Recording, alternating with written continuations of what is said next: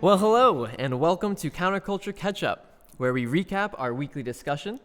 Our goal is to motivate the church to influence the culture around us with the kingdom of God by applying a biblical worldview to every topic. To my left is our associate pastor here at Freedom Church, Jamie. I like to call him the sometimes insufferable pastor. And my name is Joel. Glad that you are joining us tonight. Jamie, how you doing, man? I'm good. You know, it's late. I'm a little tired. This is our inaugural podcast. So we picked a great subject tonight to go over. It's something that we really have a good handle on. All the science associated with, astronomy and the age of the earth and what was it? The distance of light. The cooling curve and all that kind of stuff. Spectral index. Anastrophic synchrony convention. All the classic stuff.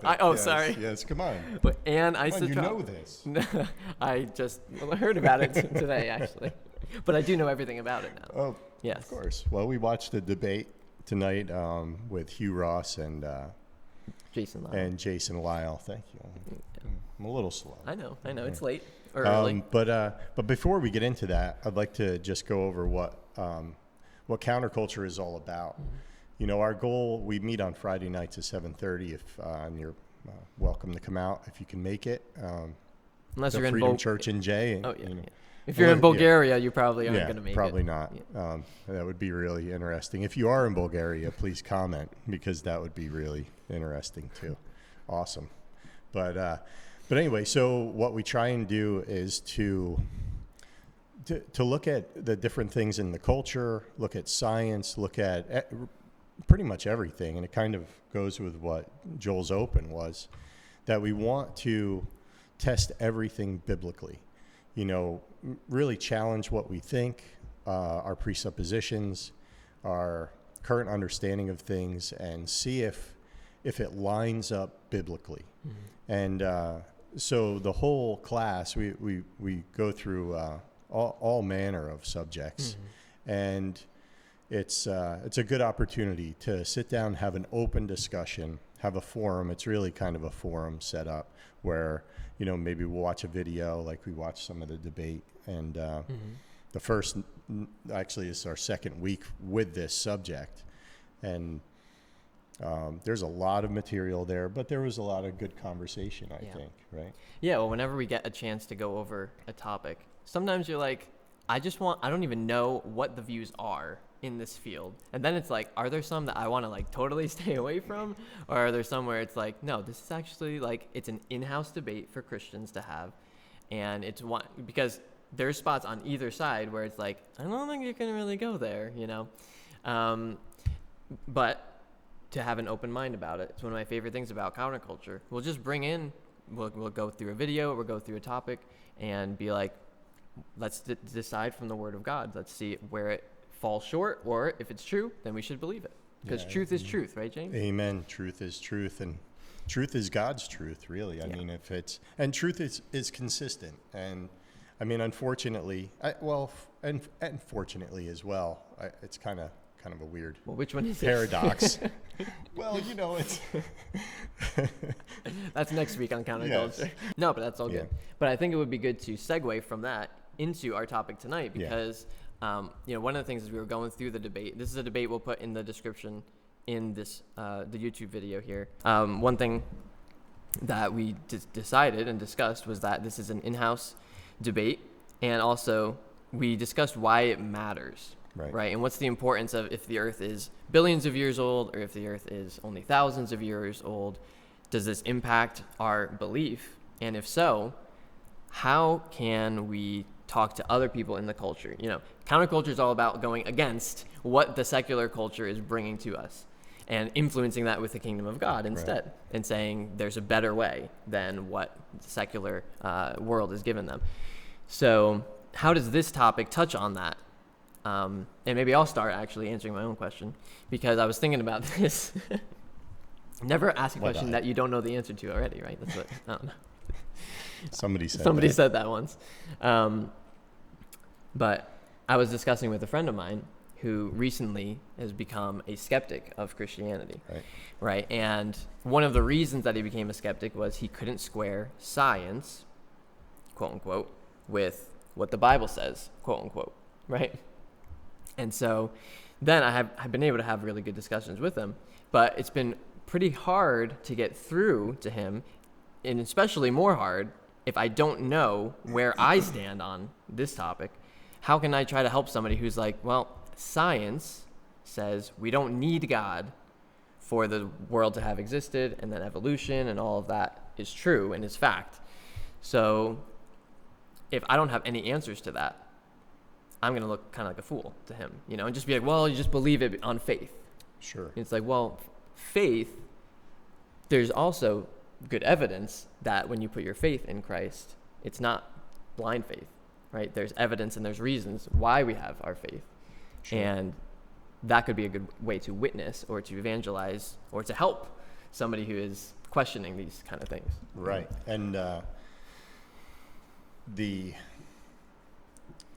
just being able to discuss these kind of things and looking at them really gets you to dig into the scripture too. It really gets you to challenge, again, like I said, challenge kind of what you think about things, looking at truth. And what I was going to say before with the fortunately and unfortunately was that subjects like these, you run into two people who love God, you would assume. I mean, they both claim Christianity. They know the word. They seem like really solid people, but they have opposing viewpoints on how they understand the scripture, and the science. They disagree on some of the science stuff. Right. And what's unfortunate about it is that we don't get all the answers, but that's okay. One of the ladies in the class tonight, Linda, she had said that, there's things that we're not going to know because God is God and we're just people, right? So we have his word, we have his revelation, that revelation is complete, but it is, it doesn't answer everything. Yeah. So looking into these things, you may not come out with like a solid answer, but at least you're looking into it. Right. At least you're willing to challenge, what you think and right. and hear another opinion.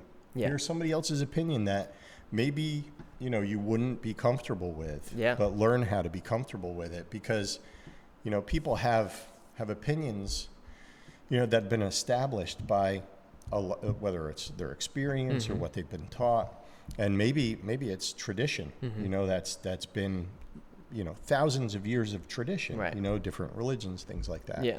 And to give them at least the opportunity to explain, well, this is why I think this, and then it gives us at least it helps us build rapport, so we can have a conversation with people. And hopefully get to a place where we're sharing Christ with them. Right. Yeah, that's the ultimate goal. That's the ultimate goal, exactly. And that's the one thing that our faith rises and falls on. Right. This discussion, it's important and it's in many cases fun in the sense of it's like, wow, we get to explore this vast universe that God's created. But at the end of the day, if you believe that Jesus is Lord and that he rose from the dead, then that is what our faith rests on. Right. And that's the most important thing. Right. But I can't tell you how many times, just having started Counterculture a couple years ago, that I've gone into a night being like, oh, I already know where I stand on it. Right. And then we hear two different views, and I'm like, that's an interesting thought. Even if I don't fully subscribe to it. Sure. It's just opening up a different line of thought from mostly completely godly, sold out men for the gospel. Right. And, to me, it's like, well, if they're on my team, if they're my brother in Christ and my sister in Christ, then I should be open to what they have to say without being like, no, I don't believe that. Right. Well, it's okay that you don't believe that, but are you giving a fair chance that you might need to relook at this from Scripture, Sure. Yeah, you're already possibly, well, you're already judging, Yeah. Like you're already making a judgment that these these folks aren't where they're supposed to be. Right. And they just don't know. What I know. Right. And so it's just a bad place to be.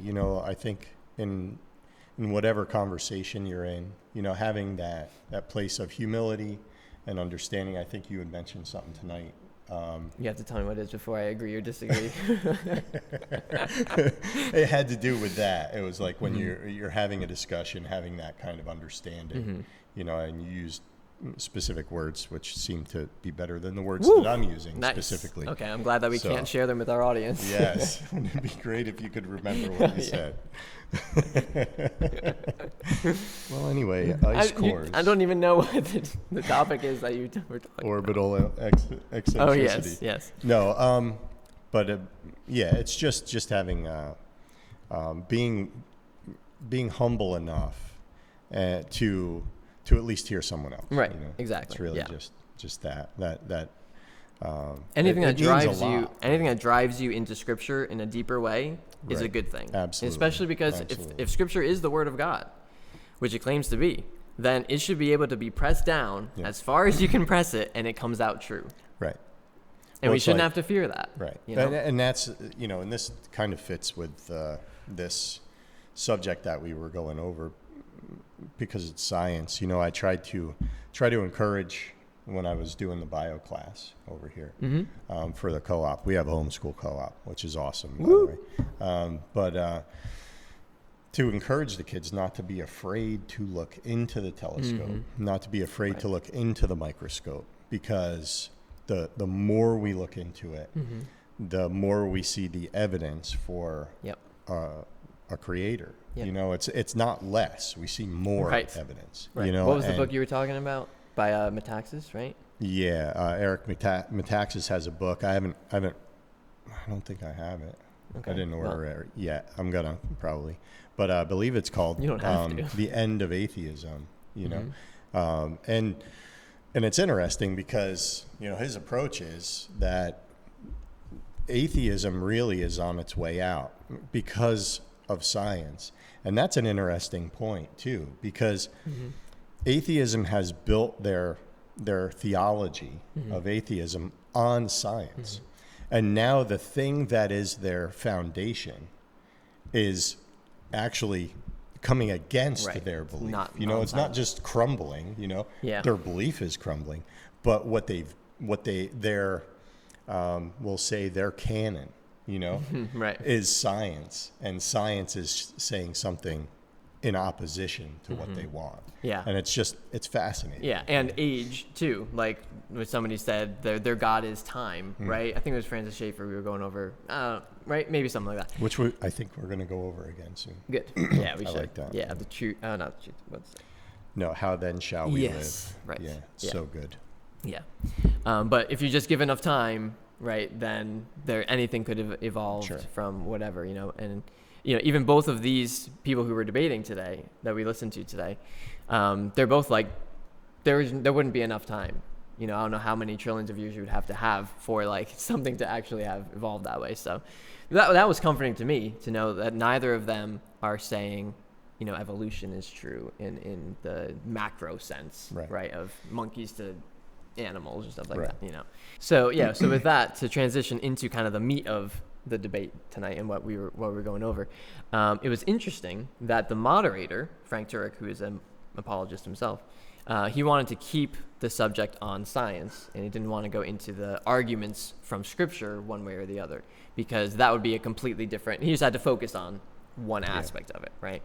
But what it definitely seemed like to me was Jason Lisle, who is the Young Earth proponent, was saying, we don't really know that much about science in terms of this is how old this rock is. Right. This Definitely is how old age was his thing. Yeah. Arguing that you can't really know the age of something unless you have both points, the beginning and the current. Right. So then from there, it was very skeptical about science, the secular or perceived, what's the word I'm looking for? The given, more of the accepted, naturalist, the accepted scientific, And so then the reason for that is because the way that he's reading scripture from Genesis mainly, where it says God created in 6 days and he made the stars, and it's just like that. He made the stars. It's not, well, the stars had to form from gas and then it took however many billion years for it to get there, you know. It's like, well, scripture says he made the stars, so it could have just been boom, and that's it. So there didn't need to be that much time for that. So he was mainly arguing from scripture, which is not a bad idea. But that's not really where this debate was like formed to answer, as much as the scientific evidence for either the young Earth or the old Earth. Sure. So then Hugh Ross, the old Earth proponent, he's got numbers everywhere. He's and an he's amazing mind. Yeah. Really. I mean, he's the numbers that he just knows his stuff. Right. Yeah. You know, which is pretty cool, really. Yeah. But I think that if they were, I think they both would have been open to a biblical debate. Yeah. You know, so but it, for whatever reason, it's just how it was set up. Yeah, I guess time. I don't know if it was at the Southern, what was it, the SES? Yeah, Southern Evangelical Seminary, I believe is where it is. So maybe that was just how they wanted it set up or whatever. Yeah, but both of them, like, this is their thing. Right. You know, it's not like it's some off topic. Like if we debated this, where we'd be like, okay, two buffoons talking about something they don't know about. That'll be fun. Well, just like this. Just two buffoons talking about something we don't know about. Exactly. Welcome aboard. More buffoons to join us. Yes. But this is both of their lives, right? Jason Lisle works with Answers in Genesis and Ken Ham and that whole thing, and he's the astrophysicist. You know, people still work there? Apparently, yes. I hear that they run their company like a zoo, though. Oh, is that right? Yeah. Oh, man. Just kidding. We love you, AIG. And then Hugh Ross, like, he's written many books on this exact subject. So they're right in their wheelhouse, you know, in their field, and which does give a little more pressure to their points. You know, they're not saying this might be, you know, one of the, like, Hugh Ross is like, this is exactly how old the Earth is. We can tell from. He was pretty precise. Yeah, really precise. And when you're talking about billions of years, to be precise is not easy. Yeah. Which is, it's pretty amazing. Just all the detail that they both had, you know. Yeah. And it was good. You know, it was good to hear all those things, although super hard to understand. It's like learning another language, you know.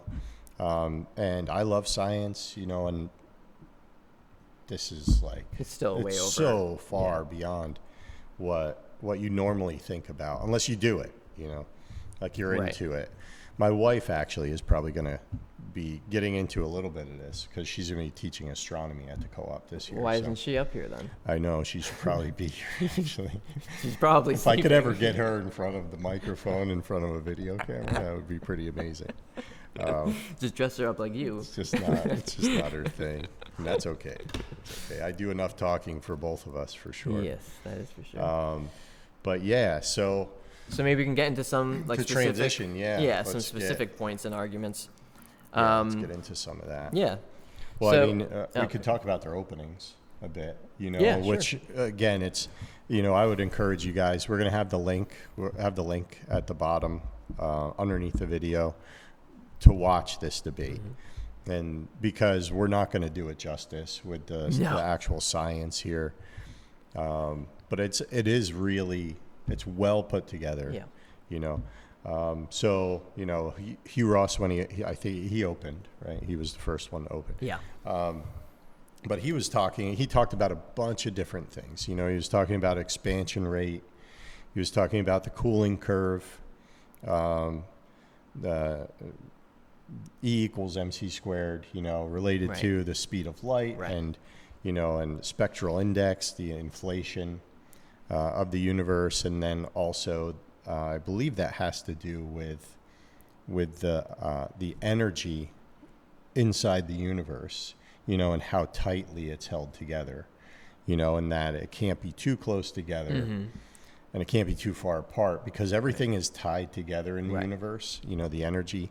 But if anything is 1 millimeter off pace, then we'll. Yeah, it could be. Probably more in our atmosphere or in our what is it? Whatever it's called. Galaxy? No. Universe? No. Solar Milky Way? system. Oh, solar yes, system. Okay. solar system. But it has it has to do with the energy. So you need just the right amount of connection there within the universe, and then you got into radiometric decay rates, which is probably something that most Christians, who are interested in apologetics have run into that a little bit, mostly with carbon-14, or I believe it's uranium. I forget the number, but what they use to determine the age of rocks and things like that, geology stuff. So, but there's so many other radioactive isotopes that are evident throughout the stars and all this, and so with those isotopes, they produce, like when say plutonium decays, it produces xenon gas. So, and this is kind of like where Hugh Ross is building this case, and he's looking at it from a perspective that what did Lyle call it? It's not naturalistic, but uniformitarianism. Yeah, uniformitarianism. Right. So that because it follows this pattern, and that's what we observed now, that it had to follow the same pattern. That it always followed. It always followed that pattern, and that's not to say, like, he didn't say that God didn't create it. Right. Like, of course God brought everything into existence. Yeah. But he's established a system, that works. And we do see that, and we can use those things. So I understand his point of view for that. Yeah. So, and then ice cores, orbital eccentricity, and all this kind of stuff. So. Yeah.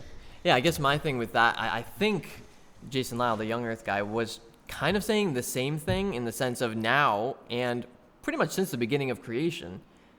Well, right after the beginning of creation, we do have uniformity. There we go. Yes. Okay. Uniformity? No, it's uniformitarianism. Okay. T-shirts are later. Uniformitarianism. Yes. But that wouldn't work in the form of the word I was trying. Okay. Yeah. You're going to make a uniformitarian.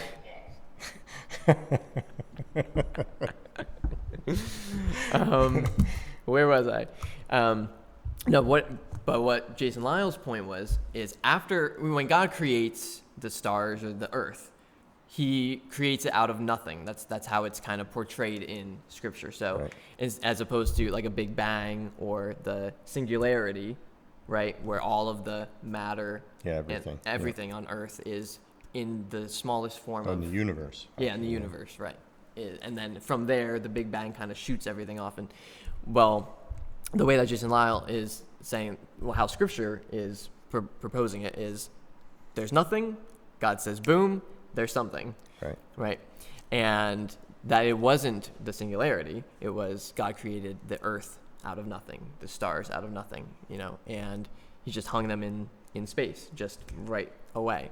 And so once that has all been established, and there is the plants, there's all the animals, everything is now created out of nothing. I think that's a big difference.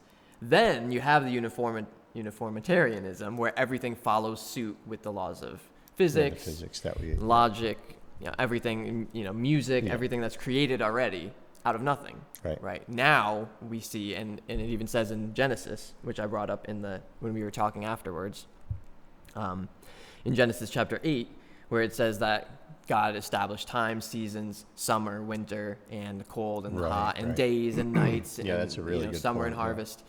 But he did that after the creation of everything.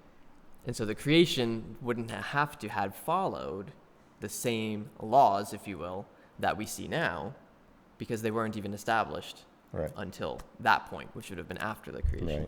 So now they're both seeing the uniformitarianism.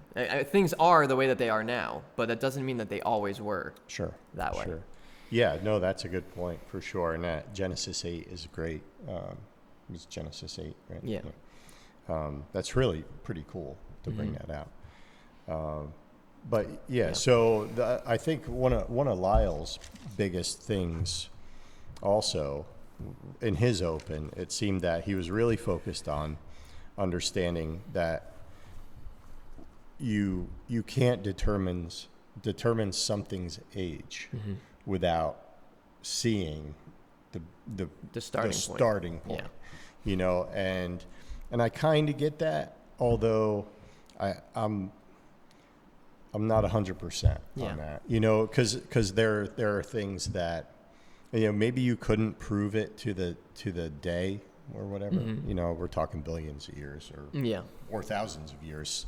Even with that, it's like, all right, how close can you get? But I feel like if you look at it from what we can observe, and then apply that, there has to be you have to be careful with that, right? Because you don't want to apply things to other things that really shouldn't be applied. Yeah. And in like a different category. Yeah, that or even with science, it's so hard because to do actual science, it needs to be testable. Right. I mean, that's the biggest problem. Well, one of the biggest problems with evolutionary biology is that macroevolution, Darwinian evolution, that you cannot test it. It's not testable. So everything is conjecture. Assumed, yeah. Everything is, because this happens at this level, it must happen at this level. Right. That's just not. It's not science. Yeah. It's still hypothesis at that point. Right. You make that hypothesis to the next level and say, I am hypothesizing that this is going to happen from, and you're going from, now you're changing from species to kingdom or family, species to family. It's a whole different world. Yeah. And there's no evidence. No. To back And I guess up. that the only way out of that is time. Yeah. Which is where it's like, well, how could we see it? Well, it's like you still would see pretty big transitions somewhere in the fossil record, and the things that they've come up with as proof just have not been satisfying, that they're anything different other than what we see today, or at least something very similar. Well, and it's funny because now that we're talking about something completely different. Yes, because neither of them believe this. Yeah, neither of them believe it. But also, it's important for us to make sure that we're comparing apples to apples. Yeah. And so when you're looking at, and maybe I'm wrong, but I think this is right. Yeah. That if you're looking at astronomy, if you're looking at geology, if you're looking at, not even geology, really, when you're looking at chemistry, physics, those kind of things, and you can't compare that to biology. It's a different thing altogether. Like they're established laws, and so you can see them in action. You can test them consistently. They've been proven, or they show themselves to be the same in every situation. Right. Now, you talk to a physicist or even a good chemist, or any good scientist would have to say, is there a possibility that something could change? Sure. They would have to say that if they're a true scientist, So scientists don't believe they're proving anything. Right. They're just, this is what the evidence shows us right now. This is what we got, and that's, so you want to be careful conflating those kind of sciences with biological mutations, which, we see mutations, but they're so varied. Yeah. There's nothing we can hang on to, and no evidence when it comes to Darwinian stuff. Yeah. So we have to be careful. They're different arguments. Yeah. I think. Yeah, and I think that's where Lyell was bringing that up. The young Earth guy was bringing that up a lot in saying there are some variables in. He used how light could move from the stars to us, or in terms of the moon, right? There's variables that's not always consistently the same, but I think where he struggled was proving that the differences that are in there are large enough to amount to the huge discrepancy between billions of years and the thousands of years, and you can say like a one-off thing where it's like, well, originally the mainstream science thought this, but now it's different. But if the difference is only by, 1,000 years or whatever it is, Sure. it's like that difference is not enough to actually prove the point you're trying to make with it. Sure. Right? There's not saying that he's wrong or anything, because a lot of science, depending on the science you're talking about, which I think that is very important, that, carbon-14, for instance, can only be tested for, Only dates, what is it? Dates rocks. Yeah, for certain things. Right. And only that from within like 5,000 to 6,000 years. Well, its half-life is 5,700 years, so within 50,000 years. Right. Know. So, I think that there is, maybe an argument to be made there about why we see carbon-14 in certain things Sure. that are apparently supposed to be millions of years old Sure. when it's not supposed to have lasted that long. They're not even close to that long. Right. Well, and not to cut you off, No, you're good. but sort of to cut you off. Yes, I appreciate that. But the being careful that those arguments aren't outliers, like Yeah. we were talking about tonight Yeah. in counterculture, trying to understand, okay, how do I present a case and that is consistent? And one of those things is that, like, am I arguing an outlier? Mm-hmm. Something that, okay, and I don't know how much carbon-14, I don't know any Right. of that stuff, but it's like, is that something that is consistent, that you're just finding all the time? Mm-hmm. Or is it like, well, we found these, we have 100 samples or something, Yeah. which would be nothing, in Right. the big scheme of things. Right. And Well, so otherwise, it's just a matter of we like, could get okay, caught into the same trap Yeah. that the evolutionary people do, because they'll find one little missing Exactly. link and be like, look, this proves. Well, it's like, whoa. Hold Like on the a guy, the Jewish guy who I love, he's in the Truth Project, I think, and he comes on, he's not even a Christian, right? Oh, but yes. he's talking, he's like, you would need millions and millions and millions of these transitionary type Right. fossils, and when you find one, you're trying to make that as your point to be Right. like, well, evolution is fact, kind of a thing. It's like, these should be everywhere. You shouldn't have to go searching for them. Sure. Right? Sure. So you want to build a case that's not on an outlier. Right. You Yeah. should be able to see Just it. an odd thing that happened, Yeah. because odd things happen. Odd things do happen. Circumstances can adjust things, especially the decay rate of different isotopes. Yeah. So Well, this is what I was hoping that they would get into, because, the young Earth's whole model is pretty much built off of it's the flood. Scripture and the flood. Yeah. Because Hugh Ross does not believe in a global flood. He believes in a local flood, where the flood of Noah, right, took out only the inhabitants of the earth, and it was not worldwide in that sense.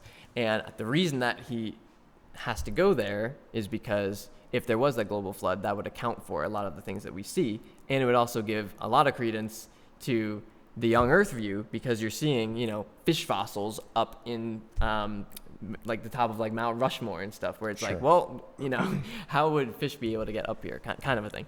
So the evidence for the flood can't also be, at least I've never seen it be able to be explained from an old Earth point of view, that it could be a global flood. And for me, like, you'd have to do a lot of stretching biblically, A lot of massaging the word. yes, to try to make that flood not a global flood, especially when Jesus himself speaks about the flood in Noah's day, and then compares that to his second coming, when he's like, this is how it's going to be at the end of the world when I come and I judge the world in its finality. It's not going to be a localized thing. 1,000-year reign. Yes. There it is.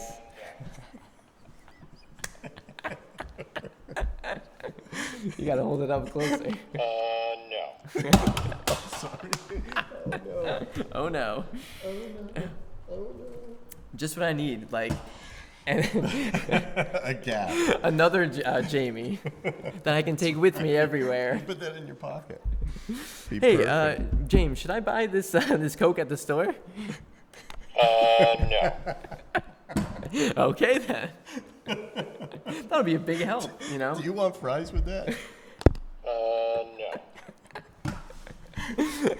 Anybody who needs to like wean themselves off of something, just get your ice cream tonight. What's the Jamie say? No. By your take along, Jamie, for only $29.99. This is why we call him the insufferable pastor. I need a little figurine. Yes. It's like pointing at you. Yes.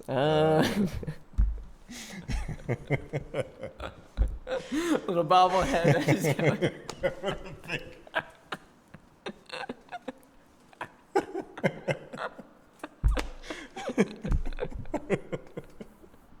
Don't you wave that finger at me, you little son of a gun. That would probably not last knock you off. Too long in one piece. Don't make me slap you in the face.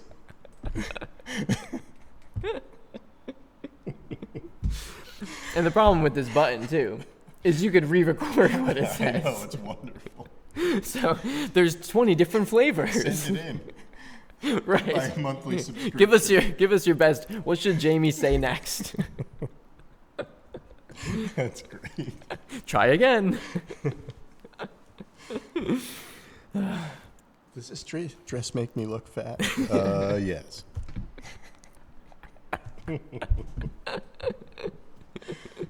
There's one for people who need building up, and That's one right. for people who need That's a little right. bit of, humbling.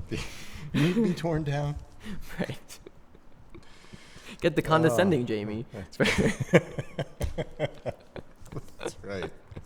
That's great. I love it. Anyway, I think we should go through a little bit of that they both had answers for the other guy. So they had the opportunity to rebut, and then they answer questions from the audience. And my favorite question was the one about the light. If we traveled at the speed of light.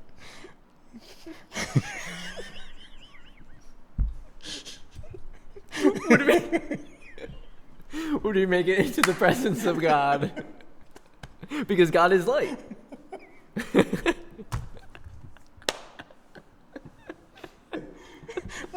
I was like, what? I couldn't believe that they allowed that question to be answered. It's just maybe the proper reading of Scripture would help in that. I would like this. This is a good segue, because one of the things that bugs me a lot is when people will take something in Scripture that is in a completely different context and a completely different genre of writing, and then try to interpret that based on something else to prove their point. So, for instance, people use a lot of the day. A day is to the Lord like 1,000 years, right? And they say, well, so then when Genesis 1 says the first day, evening and morning was could be for. But that passage in Peter is not talking about that we don't know what a day is. It's not specific to that, a time period. Right. Yeah. So, well, for instance, that same person is probably interpreting in Revelation chapter 20 when you have the millennium, right. Which is 1,000 years. Well, we don't say that that's one day. Right. So to be consistent. Right. Yeah. Consistency. So that's, you're going to run into a problem there, So I'm not saying for one way or the other, but the point is, can we know when Moses writes in Genesis what the first day was this, the second day, and all of that? Is there a reason for us to conclude that he doesn't mean a 24-hour day? Or should we say, well, we don't know, he didn't know, and a day could mean more than one day, which sometimes it does if it says in the day of the Lord, or in the, But I think it's very clear in the book of Genesis that we're talking about literal history. Adam and Eve, Jesus refers to them. He refers to God made them male and female. He refers to, from the beginning of creation, the works of God have been clearly seen by the things that have been made, indicating this is not, billions of years before, where nobody could see what has been made for, however many years. He references Noah and the ark, right? And doesn't say, this is like a figurative type of thing. So there's different types of genres in Scripture, different, just like when we write in poetry. We don't expect that to be taken in a literal, quote unquote, way. Actually, the literal way to read poetry is not in a woodenly literal fashion. That's not the way that the author intends it to be accepted. And that was one bone I had to pick with Hugh Ross. Sure. Because, Jason Lyle, the Young Earth, was talking about Genesis, right? And like, this is, God did it, this is how he did it, and boom, it's that easy. And Hugh Ross is like, well, we have to interpret Genesis based on Job.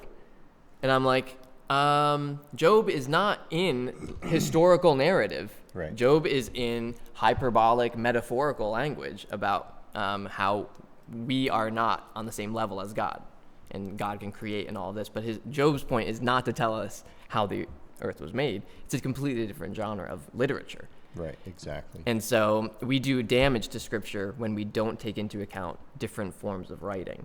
And that's something we got it for every topic that you take. You're going to come to some weird views if you don't understand what you're reading in the context it was meant to be received in. Yeah, exactly. Context is king, really. I mean, just understanding who it's written to, what style of writing, what type of writing it is, Right. It's so important to understand that. Yeah. But yeah, he was, and he brought up some other stuff, and he didn't bring up the scripture references for it, but I believe he said there are 7 places the Bible tells us the laws of physics don't change. Right. And, I have to look into that, actually. I'd like to find those references. And this kind of goes to Hugh's point. I wrote some notes while we were doing this tonight in Counterculture, and I was trying to figure out, okay, so these are 2 guys who are Christians, have different viewpoints, different worldviews, established by their understanding of Scripture. So it's like, The world and Scripture, like nature and he referenced the book of nature. They're looking at it that way. Yeah. Both things. But and I know where Jason Lyle stands. He's a literal 6-day creation. And that's that. And based on Genesis, and I'm sure other scriptures. And I'm trying to figure out Hugh Ross, and he kept mentioning, and you'll see it if you watch the video, that he mentions that the scripture says that there were no changes in physics till the second coming of Christ. So that's his foundation somehow. So he builds his belief on that. At least that's what it came across as. And because you have to have something, with that, being a Christian, like you're basing your life on the Word of God. And so, and I think he is. I don't get a sense that he poo-poos Scripture at all, but it's just an understanding. It's a different way of reading it. Yeah, he clearly is interpreting Scripture through the lens of what he observes as a scientist. And I don't know exactly where to stand on that, because I don't know science, obviously. But it's like science is going to prove that the Bible is true. Right. But science is not necessarily going to prove supernatural events that happened one time. Sure. Right? Sure. And I think one passage out of the 7 that Hugh was talking about would have been that Genesis 8 one, where it says seasons will continue how they've been. So the laws of how, so he's probably referencing that, which I think, like I was saying before, I think Jason believes in too. It's just that was established after all these miraculous events, Right. Yeah, definitely. That would be a good point. I love that verse. See, I like that. What Hugh Ross was saying, that if light was traveling from the sun at a rate, what was it? I forget what rate he was talking about. I'm not going to remember. Then everything on Earth would have been just decimated. Yeah. Because it would move that much faster. It would have been that much more intense. Like we were saying, if one little thing was tweaked, they wouldn't be able to sustain life. Right. And Hugh is all about that, I think. He's all about that fine tuning, Right. He's like, this is so perfect. Right. That, well, all Christians should be. Yeah. I mean, all humans should be. Perfect? Yes, all humans should be perfect. If they could only be like us. Yeah, it's hard to be humble when you're perfect. No.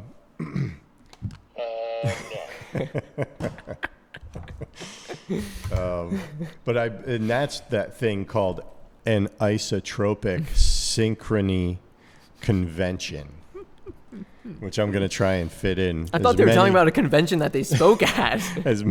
I was like, that's a catching name right there. Come out to the. I can't wait till the annual and isotropic synchrony convention. They call it They're having it at the fairgrounds. The AISC. Yeah, they're having it at the Sussex Fairgrounds. It's going to be great. 2 people are going to be there. Probably us too. Well, I was going to say 1 person. The speaker is going to be there. That's about it. I got to make sure to be sick that day. But yeah, it'd be fun. Sounds like a really good time. But yeah, I think that's what that's called. Is that and there was I forget the scientist that he referenced, but he was talking about again, there's no way of testing, right? Which I don't get that. And I mentioned that tonight in the class. I don't get how you can't test the speed of light coming towards you. Mm-hmm. I just don't. I don't understand. It seems like an easy thing to. So yeah, because think about like. I mean, you have coherent light. You have lasers. They're moving at the same rate. It's not. It's just coherent. Mm-hmm. It's just tied together. Everything. All the photons are in line. I think. Mm-hmm. I'm not a scientist. Okay. I'm not a biologist from Bulgaria. I'm telling them, they're gonna be like, no. So no. Yeah, you can rebuke me in the comments. I don't care. Like my Bulgarian accent there. Was that Bulgarian? That was like Russian. They're kind of like Russia, nice. Right? Sort of. You're going to make me lose my train of thought, Too late. But so I believe that light that's reflected off of the moon, it's moving. I think it takes 1.3 seconds for it to get to Earth. Why couldn't you set something up? I mean, it's not like, right. I mean, if we're going to the moon anyway, have we ever been to the moon? That's really the question. Next week on Counterculture. No.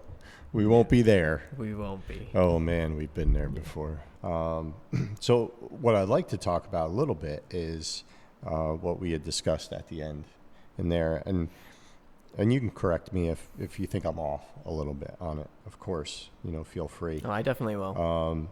But as we do these kind of things, like our goal isn't to get more knowledge, necessarily, just so we can be puffed up.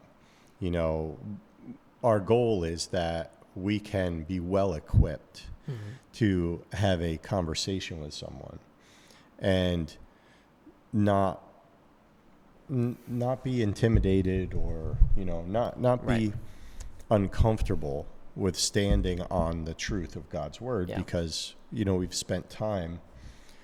For a lot of people, it takes a lot of practice, to be able to just know what they believe. What do I really believe about this? And to have the confidence enough to just stand on it, and there's different personalities that, some people are just able to do that easier. My personality is, I really need to know what I believe. If you're going to really want to. Yeah, if you're going to bring something that is life-changing worthy to somebody else, you got to know more than just, well, I just have faith, kind of a thing. You got to know what does that person need right now that I can help them with. Right. And so, if you're talking to a Muslim or if you're talking to somebody who is into the homosexual movement, and the LGBTQ and everything, and they're saying that they're need to be totally accepting, right? It's like, okay, how should I engage that without being a jerk and still being in love? We brought up in 1 Peter 3, always be ready to give an answer for the hope that's within you, but do it with gentleness and with reverence. That's what I was addressing before. Oh. When you said, how to, when I was talking about, like, we need to be humble in our conversation and stuff. That's what I was referring to. Yes. Gentleness and reverence. Yes, bringing up scripture is always a good point. Yeah. Finally remembered it was scripture. Exactly. Yeah. Joel, you said something so great. Well, that was hate to break it to you. Yeah. Thank you for trying. Great. Now I'm completely deflated. I need the Jamie button that's gonna build me up now. I don't have one yet. Look at there in the mail. Yeah. You're great. Just something like that. You are wonderful. No, but how can we take what we have learned? It's not just about us having knowledge. It's about us using the knowledge that we get from God's word and then being able to impact the culture. Sure. Because, how do you impact the culture? One person at a time. Right. If you have a chance that you can get into a position of leadership or whatever, go and do that. But normally it's in your everyday life. Right. Understanding the truth, being able to share that with others with gentleness and reverence. Like you always say, building rapport with people, getting them on your side. And you know why? Because you actually do want them on your side in love. Well, you care about them. Right, exactly. And it's, if you really care, the conversation is sincere. Right. And it comes a lot easier. You're not faking anything. And you're not trying to prove a point. Like that's something that when we were going through at men's Bible study, which is at 7 o'clock on Wednesdays, you should come out. And ladies Bible study also. And youth group. Amen. Freedom Youth, let's go. All right. But we're going through the Gospel of John. And there was just a verse that really stood out to me that never really stood out before. Yeah. And it's where Jesus says that I don't testify of myself. Mm-hmm. I do what I see the Father doing. And as I'm listening to that, what popped into my head, what it meant, to me anyway, for that situation was that if you testify to truth, if you're arguing for truth, then you're not there to win the argument. Right. It's not about you. It's not about me. Mm-hmm. Exactly. So I don't need to win. Right. It's not my goal to win anything. Yeah. But it's my goal just to say, hey, this is true. Right. This is true stuff. Mm-hmm. And so it avoids a lot of that animosity or anything because you're just telling the truth. Mm-hmm. That's all you're doing. And so that's a good. I like that. For me that helped me a lot. I would encourage everybody watch the video. Mm-hmm. Right, there's a lot of stuff in there that we could not cover. It's well beyond in a whole lifetime. Most of us, most people don't know what all these things are, but there's a lot of really good points, and it's a good point of view, or it's a good attitude to be able to be willing to look at the other points of view, like we had said. Yeah, and so I would encourage you to do it, and come out on Friday nights, 7:30. Yeah, it really is great. It's a good time. It is a good time, and also you get to be deeper into the Word. Yeah, and that's our goal. Our mission is that the church is not going to be afraid of the world because we're like sheltered. It's like, no, you should be well equipped that you can get out into the world and you are equipped with answers to then be able to share with people and be like, oh, I'm glad that you have that point of view because I actually know something about it, Now, if it's like, well, I'm an astrophysicist, I might be like, okay, have a great day. Right. Here's a little Bible book. Yeah. Sorry to waste your time, mister. Yes. You have the floor, astrophysicist man. Yes. But, our goal is, like you said, to go out and influence the culture, and we just have to remember that Jesus is sitting on the throne, and we have King nothing to fear, and we were talking about this on Wednesday night at men's Bible study, again, 7 o'clock, ladies Bible study. Shameless plugs and everywhere. Youth group, so you should come out. And kids team. Hello. Kids team is for the little guys. Oh, yeah. Little people. I forget all about the little people. But they're important. They're the next gen. Amen. Amen. Yeah. But we were talking about the high priestly prayer in John 17. Right. And we ended up I forget how it even got on the subject, but we were talking about